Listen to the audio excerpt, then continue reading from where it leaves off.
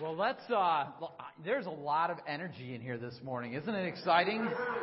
God is so good, and He is amazing in what He is doing. I love the fact that you are talking about unstoppable faith. So we're going to talk about unstoppable friendships. You good with that today? So this morning, before we get started, I think it's really important that we take a moment and just give our hearts to God. So let's pray. Dear Lord and Heavenly Father, I believe there's probably someone in here this morning who's never been in an environment like this before. Maybe it's because they've been into a church that was all about religion, and it got stuffy.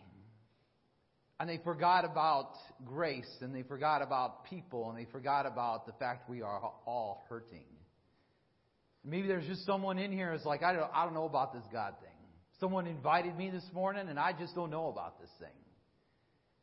Lord, I just pray that you are stirring within our hearts something unique, that you are planting a seed within our souls that we can listen to the teaching of your word,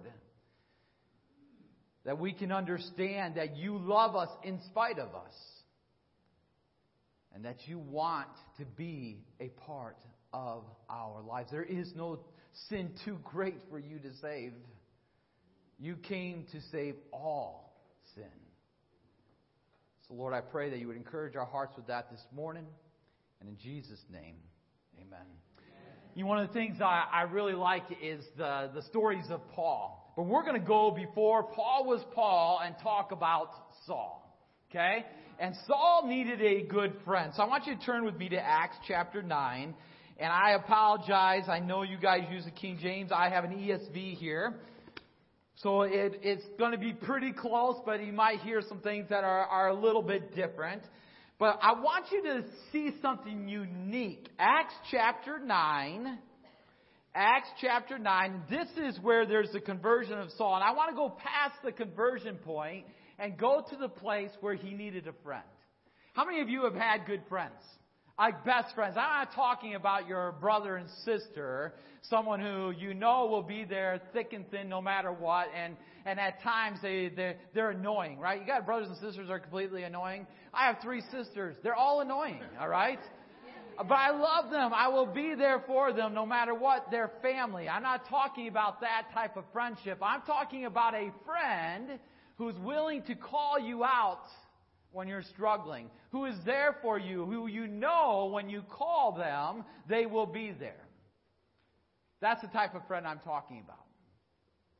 Saul needed a good friend. And the reason he needed a good friend, because there was a conversion, there was a change that took place in his life. And as we see in the verses between 1 and 9, he actually comes to a place where he's blinded. He's been confronted with God. And I imagine he's lonely. His world has been turned upside down. He's attacking the church. He's doing everything he can do to go against God. And then God grabs a hold of him. And he's alone. He's blind. And he's relying on some guys, some soldiers that have no clue at what just happened. And this is what God does in verse 10. Now there was a disciple at Damascus named Ananias. And the Lord said to him in a vision, Ananias. And he says, Here I am, Lord. Now that's really important to see.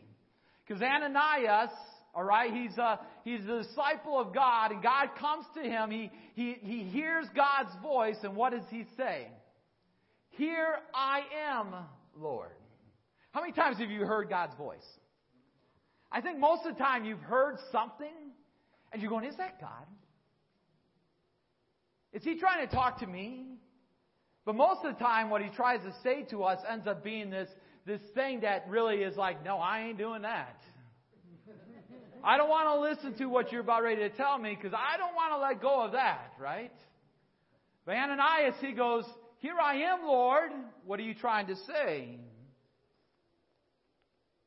Look what he says in verse 11. And the Lord says to him, Rise and go to the street called Straight, and at the house of Judas, look for a man of Tarsus named Saul, for behold, he is praying, and he has seen a vision, a man named Ananias come in and lay his hands on him so that he might regain his sight. Now listen to what Ananias says, because this is very important. This is my first point here. A good friend will be there. Right? You'll know a good friend when you go through life's hells and they're still there. Because all of us are going to experience some act of a hell in this world, right? We'll be there. Sometimes God calls us to be friends to our enemies. I want you to think about this for a moment. Listen to what he says. Listen to what he says here. He says, Lord, I have heard from many about this man. I've heard about this man, how much evil he has done to your saints at Jerusalem. And here he has authority from the chief priests to bind all who call on your name. He says, what, Lord? This guy's coming to kill me. And you want me to do what? Here's something that's really important to understand. It's okay to question God. But it's not okay to deny God. It's okay to question and say, Lord, why? I got to tell you a story of this young man. I was coaching sports football. I love coaching football. I've been coaching football for 20 plus years, and I miss it. And I miss it because of the relationships. And we had this coach. He was a young coach, about 21, 22 years old. He had been thrown in jail, and he had gone to prison for a couple years. And he had a child out of wedlock, and all these types of things. And somehow he became part of our coaching staff.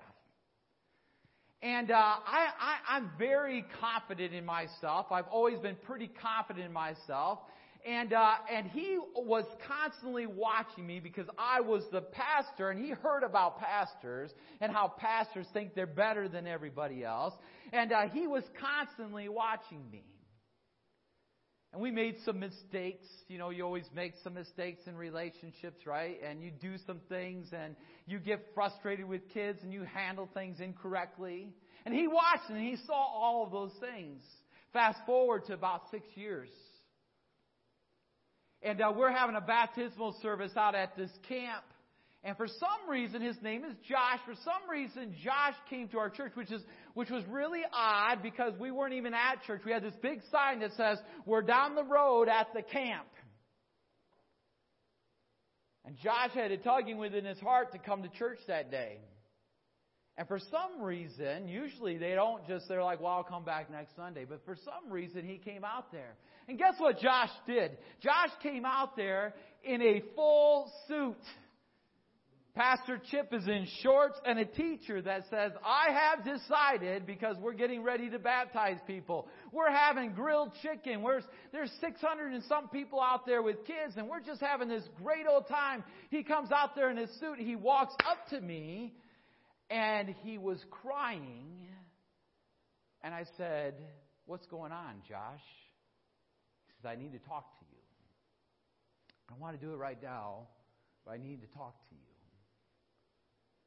I said, okay, and there was a bunch of people there who knew Josh, so I took Josh to those people, and they had good conversation. They loved on Josh. And Josh, afterwards, I saw those baptisms, and he was just in awe of what God was doing. Josh says to me, hey, can you come over tonight? Now, you got to understand something about Josh. I knew Josh didn't really like me. But that moment that God was like, there was a tug in my heart that said, you better go. And in my mind, I was like, no, I don't want to go.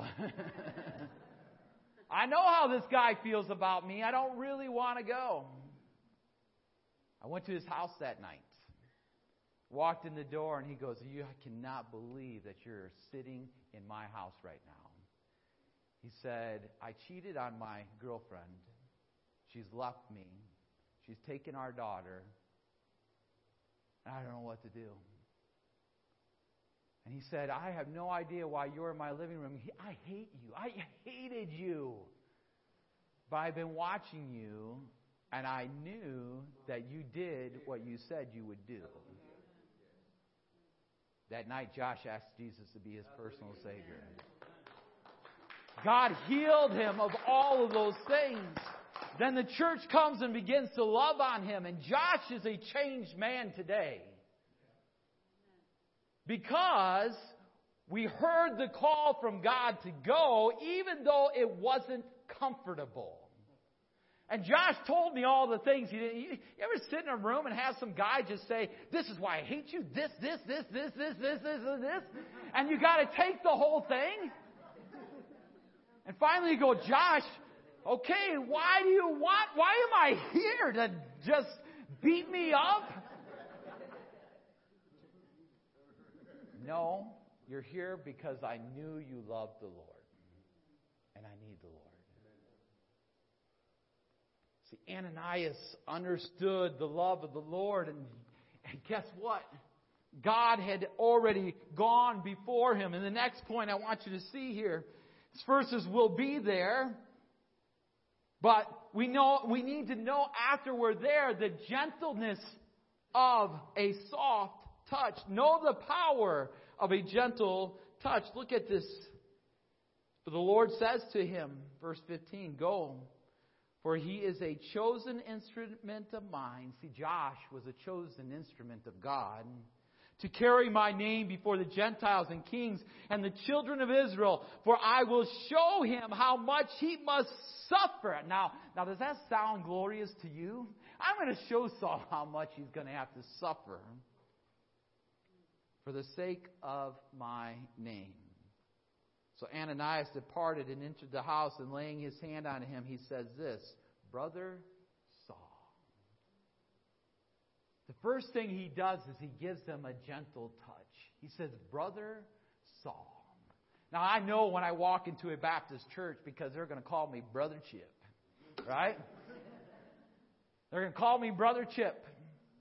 And I used to get so annoyed that people would call me Brother Chip. You know why they do that? Because they're saying, I am one like you. One who knows the Lord, and we are in the same family. Brother Chip.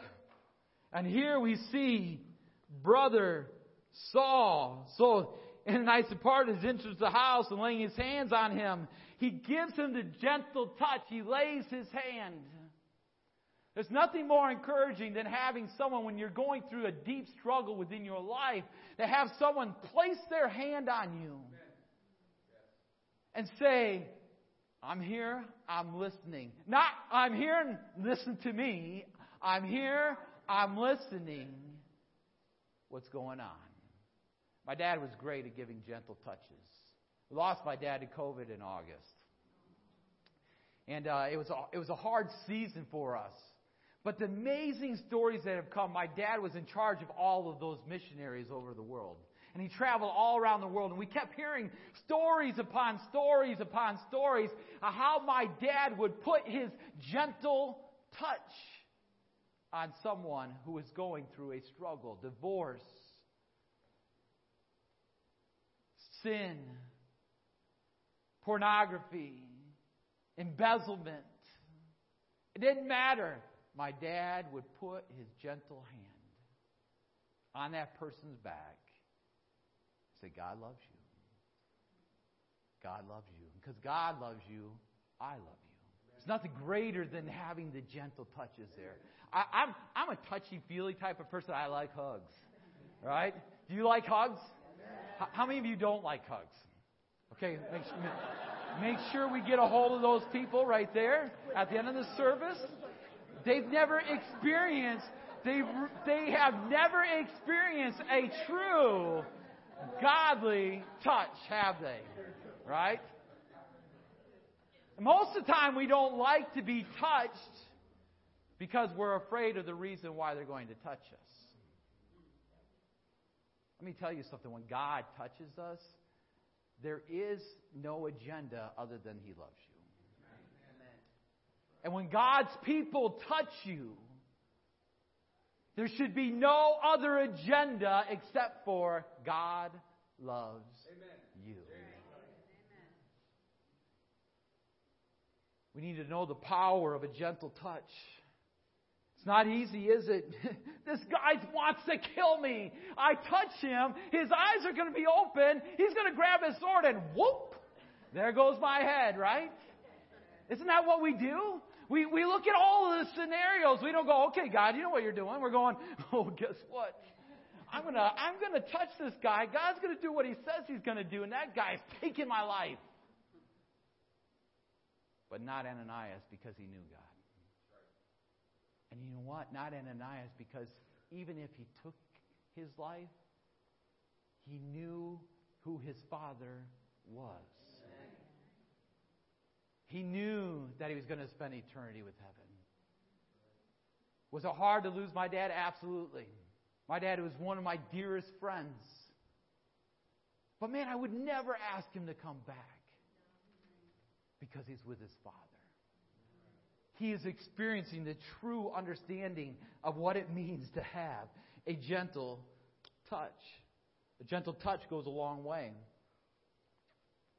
Laying your hand on a hand, touching someone's back, giving a hug, a soft touch can soften the blow.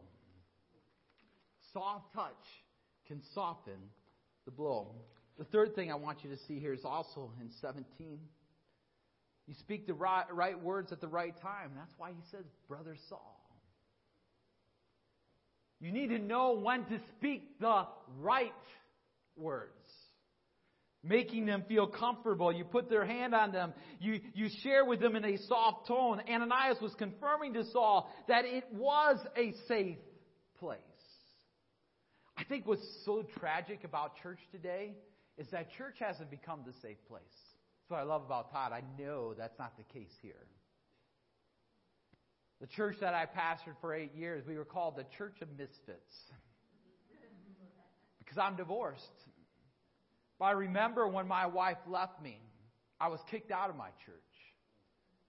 I was kicked off the worship team. I was told I would never serve in a church again. But that's how I was raised. That's what I was taught. I was like, you know what? This is the consequence of my sin. Yeah, she cheated, but there were things I did wrong too. I wasn't the husband I should have been. I should have loved her the way Christ loved her. I was a selfish young man.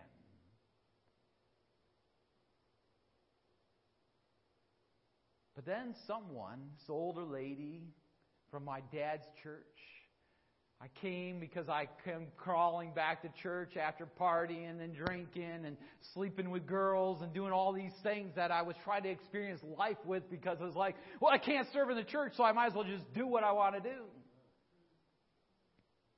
And it didn't make me happy. I came back to church.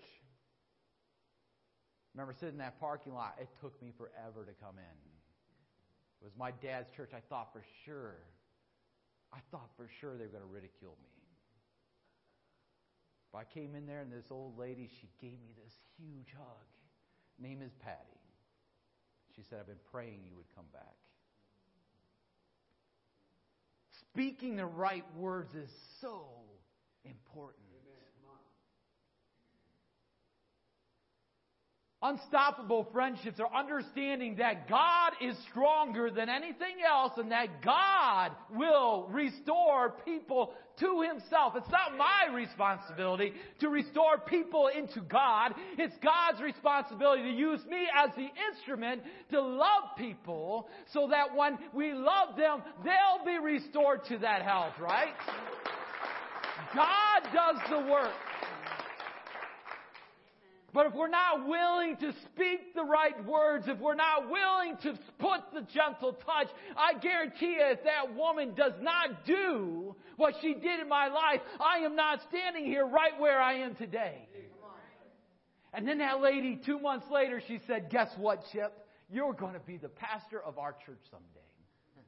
I said, you're full of crap.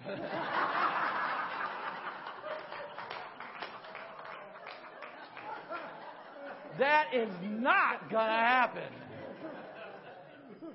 And I'll tell you why it's not going to happen. It's not going to happen because I've seen what the church has done to my dad.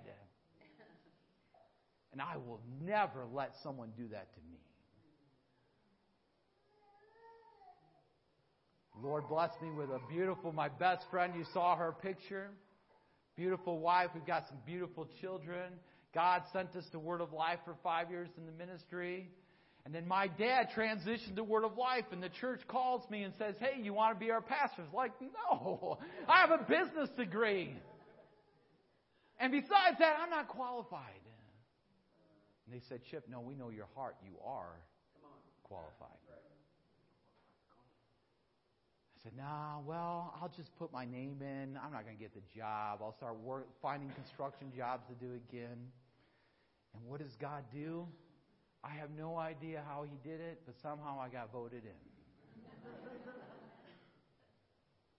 And God changed my heart. But it took the gentleness of Patty. She's still one of my best friends. She's 80-some years old. Just short little lady. She prays for me every day. But it started with her gentle response by putting her arms around me and saying, I am so thankful you're back. I have been praying for you. Speak the right words at the right time. The last point I have is that we don't waver in that support. I want you to think about this. Look at verse 18. And immediately something like scales fell from his eyes, and he regained his sight. Then he rose and was baptized, and taking food, he was strengthened. Immediately, the change that takes place in Saul's life. The next part of the verse, it says, for some days he was with the disciples at Damascus, and immediately he proclaimed Jesus in a synagogue, saying, He is the Son of God. Now this is the same Saul that's persecuted the church. This is the same Saul that stood by Timothy. It's the same Saul that stood by Stephen. This is the same Saul that wanted the whole church to die. It's the same Saul that took in all of the coats so they can stone Stephen. This is the same Saul, but yet God saw something more.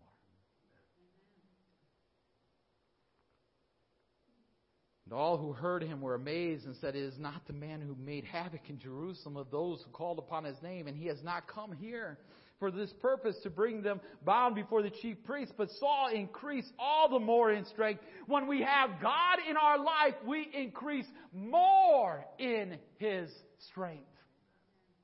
But when we don't, it's like we get weaker and weaker and weaker. During that season in which I walked away from the Lord because the church dismissed me because of my divorce, I became weaker and weaker and weaker and weaker. And it got to that point where there was like death sitting at my doorstep. I didn't want to live any longer. I didn't want to have any meaning any longer. But I thank God the Holy Spirit didn't leave me. Because He kept saying, just go back. Just go back. Just go back. Just go back. Stop being so prideful, man. Just go back.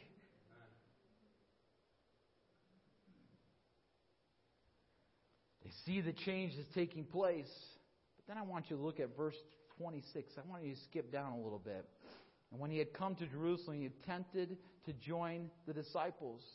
But listen to what it says here. And they were all afraid of him. They saw a change, but because of the person who he was, they were afraid of him.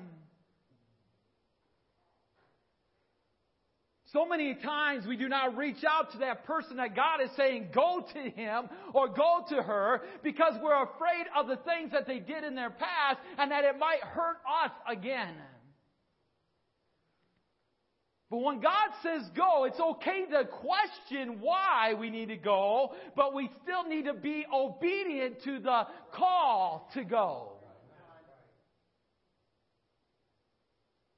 The hardest thing that I've had to do in the last year was God called me to leave my church and to trust Him and to go into a different direction.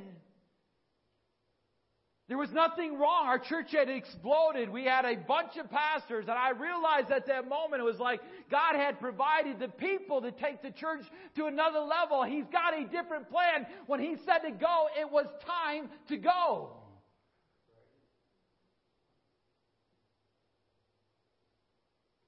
But then when He said go to me, I started thinking about, but that person still works there, and that person still works there, and that person still does that, and that person still does that. And He said, I don't care what that person does. I'm asking you to go.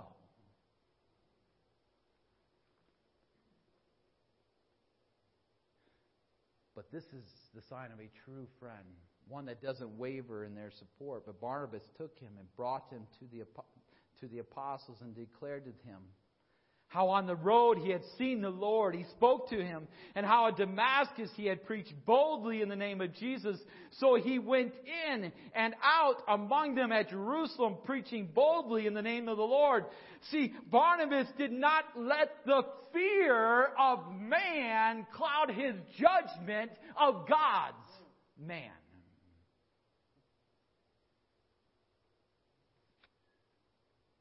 He shows us how not to waver in their support.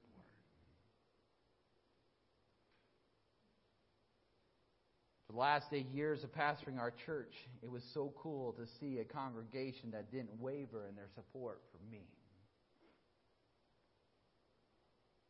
Because no matter what, it wasn't about what God was allowing me to do, but what God was doing through me and the people in the church. Don't waver in your support. See, unstoppable friends are this, and this is how we're going to kind of conclude our time together. See, unstoppable godly friends are there even when it's not easy. Unstoppable godly friends are there even when it's not easy. God calls us to love some people that we just don't like.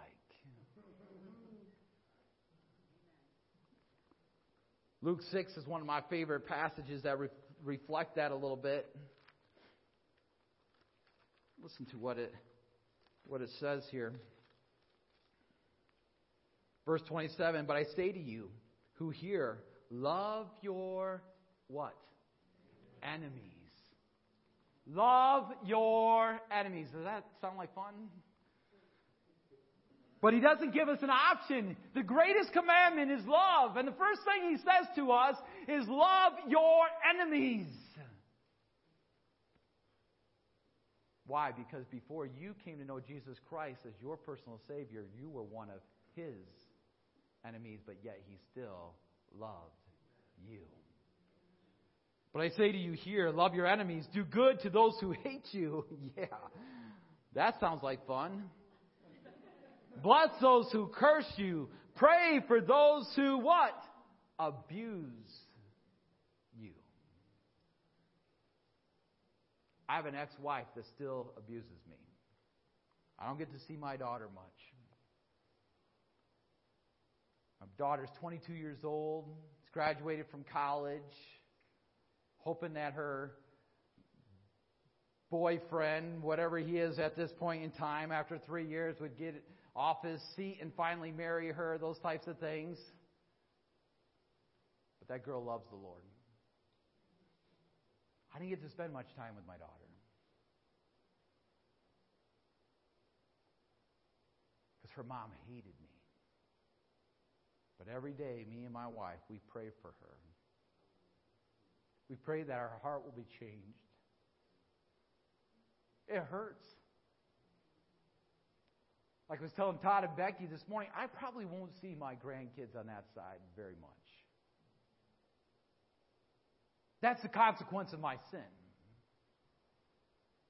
And I can accept that consequence, but it doesn't give me the right not to be obedient to who God is.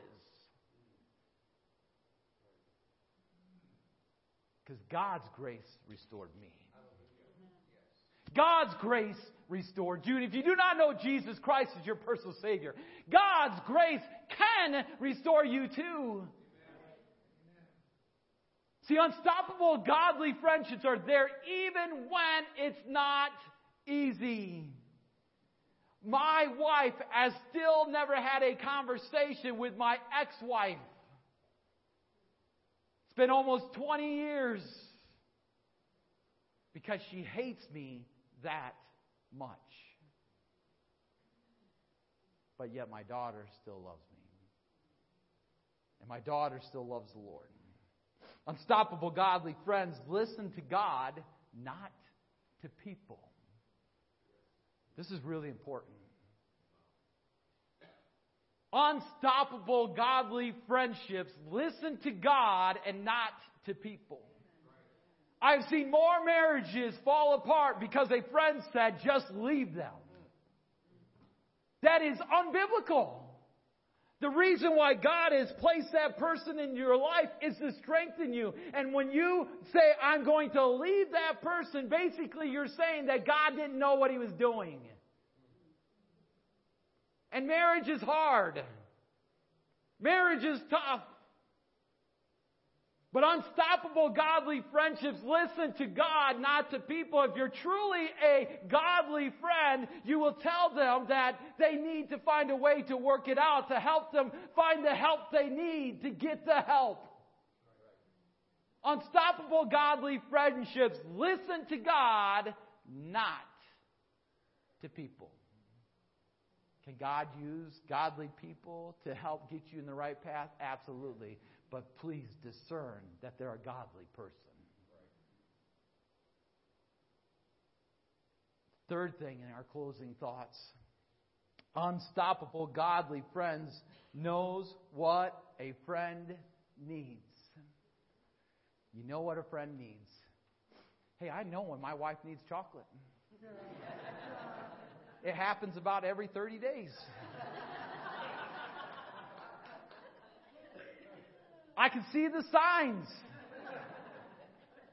The way she talks, the way she responds, the way she talks to our children. It's like, yep, it's time for chocolate. And now I have a daughter who's just like it. Now I gotta figure out them both, right? We know what our best friends need, don't we?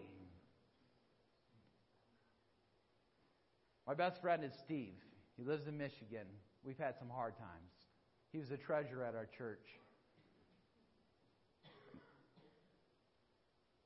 I have no idea why he stayed at the church.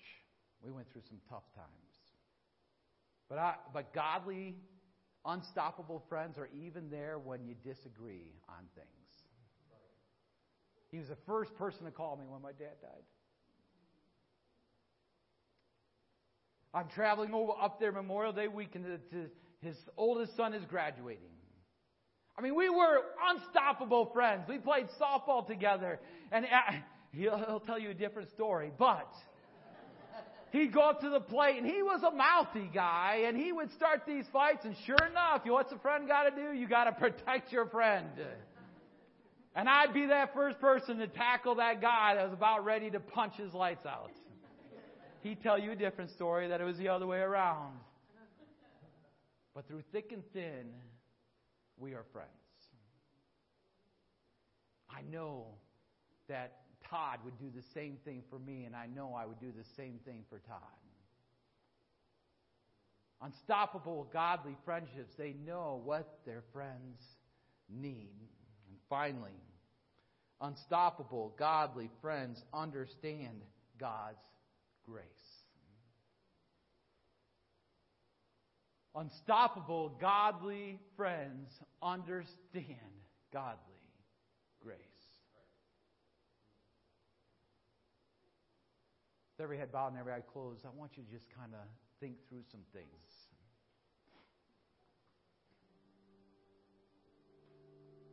Maybe there's something in your life that is keeping you from wanting to have a relationship with God. It's a verse that we all learn in Sunday school, and if you haven't been a part of a church, it's John 3:16, for God so loved the world that He gave His what? Only Son. To die for us so that we could have life in Him. So I pray, Lord, that maybe there's someone in here this morning that was invited by one of these unstoppable godly friends to come today, and this is the first time you've heard something like this. Or maybe you've been going through some struggles in your life, but you don't have a relationship with God, and you're saying, I need something like Pastor Chip is talking about right now. And if you're someone like that this morning, it's very simple. Just right there in your seat, you can just say, God, I am a sinner. I'm a wretched sinner. And I want you to come into my life. I want you to come into my life and change me. I'm hopeless. I need you.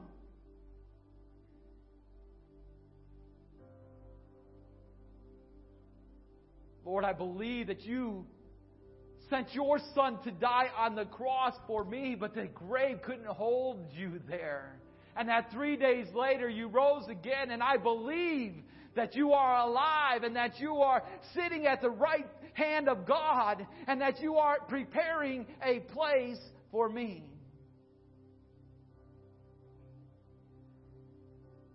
If you're someone who has said that prayer this morning, I just want you to look at me.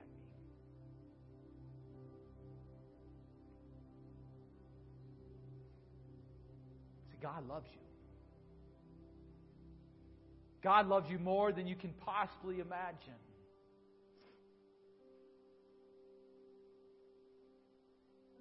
But maybe there's someone in here that not just only needs the Lord, but you know what, has been distant from God. Maybe this has just been a bad week. You say, you know what, I want to relinquish the things in my life to God. If there's anyone like that, I would just encourage you. I would encourage you to say, lift up your hand and say, I am struggling and I need you, Pastor Chip, to pray for me. I love you to pray for me. My life has been a living hell. Yes, I'm a Christian. I know I can go to the Lord, but I'm having a hard time doing this on my own. Just lift up your hand and say, you know, I'm one of those people. I'm struggling. Yes, I see that hand. I see those hands. Yes. I want to give you a moment this morning to come forward. Let this altar be yours. If you've invited Jesus in your life for the very first time, I would love to.